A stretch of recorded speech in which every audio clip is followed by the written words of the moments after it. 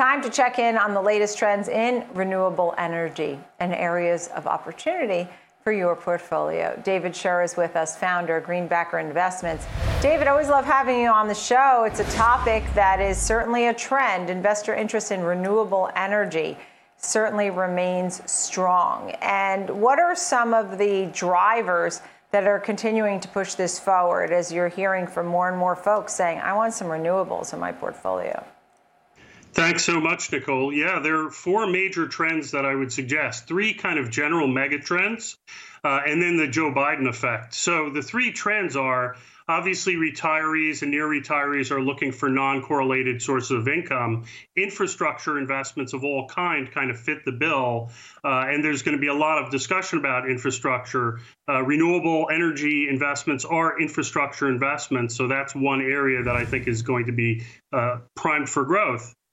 Electrification of everything from power to batteries to electric vehicles to even cryptocurrencies are driven by electricity. So there's just going to be more and more demand for electricity as car fleets become electrified. There's just going to be more demand for it. So we think there's going to be a lot of new power generation that needs to be built. And then finally, climate change is a huge driver from governments to corporate boardrooms to individuals who want to do something about the climate. There's just more and more demand for ways of actually investing to help clean up the environment or make it less carbon intensive. So these are big drivers. And then you add on top of that the election of Joe Biden and all of the things that he's looking to do over the next couple of months. I think it's going to be big. Yeah, and we've been hearing more and more about it even today. Biden's infrastructure and climate plan is now really emerging in the last few hours, right? It's part of a massive economic proposal on the way. You talked about electric power and infrastructure. So tell me about some of your stock picks. I know you've mentioned some of them to us before, but you still like them, which really is a testament to your picking. Yeah, so obviously I'm looking for things that will benefit from more expenditures in infrastructure and particularly on renewables. So number one, I've spoken about this one in the past, Brookfield Renewable Energy Partners, that's BEP. It's a pure play renewable energy investment. It's down about 20%, or it has been down about 20% from its highs last year. But I think it represents a core holding. It's one of the few companies out there that provides a decent dividend yield, but can actually increase its dividend over time, and it is a pure play in renewables. The other that I think is going to be a huge winner from any kind of major Washington infrastructure bill is Brookfield Infrastructure Partners, BIPC, which invests globally in a number of different sectors: core infrastructure, transmission, storage, water, transportation. While they do invest globally, they're going to be a huge winner of any major infrastructure bill passed by Biden. And let's assume that there is no infrastructure that can pass Congress.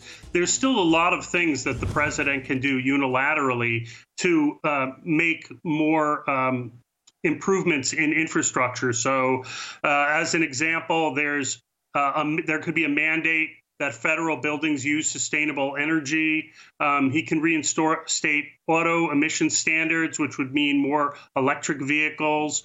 There's talk of a renewable portfolio standards at the federal level, which will drive demand for new renewables and new investments in the space. And then obviously foreign policy, rejoining the Paris Climate Accord and other things that the government might do internationally to commit the United States to a more renewable future. Are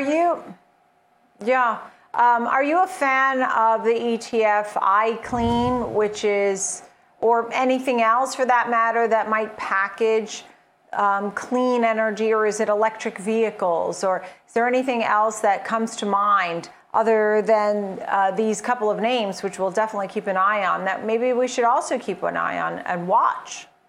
Yeah, so there's definitely going to be more investment over time. Last year, renewable energy stocks were tremendous. They outperformed the broader market by a large amount. I think at the beginning of the year, you saw some rotation out of those names into more kind of cyclical names associated with economic recovery. I think those have been sort of unfairly tarred in a way because they are going to benefit from a stronger economy. So yes, I think there are opportunities in ETFs. Well, and electric cars, mind you. I think there's going to be a huge number of those sold in the U.S. David, we also got more on the infrastructure from this afternoon. It seems that, I mean, it's the obvious roads and bridges. I mean, I expected to hear that. Roads, bridges, railways, water systems, and other structures. Does that make you think of anything that you should maybe be invested in? You know, when we think about utilities and transportation, also involved in this. Yeah, certainly the utility sector is going to benefit. Kind of why I mentioned Brookfield Infrastructure Partners is because it is not specifically about renewables. It's investing in the broader infrastructure world. I particularly like that company. It's a really well-managed company. But there are others that will benefit, some suppliers of different materials. Vulcan is a good company that we think will benefit from infrastructure spending. So yeah, there's going to be a lot of boats that are rising as a result. Yeah, we'll have a lot of breaking news, I'm sure, as well. David Scher, great to talk with you. Thank you so much for joining us on the show today. David Scher, founder of Greenbacker Investments.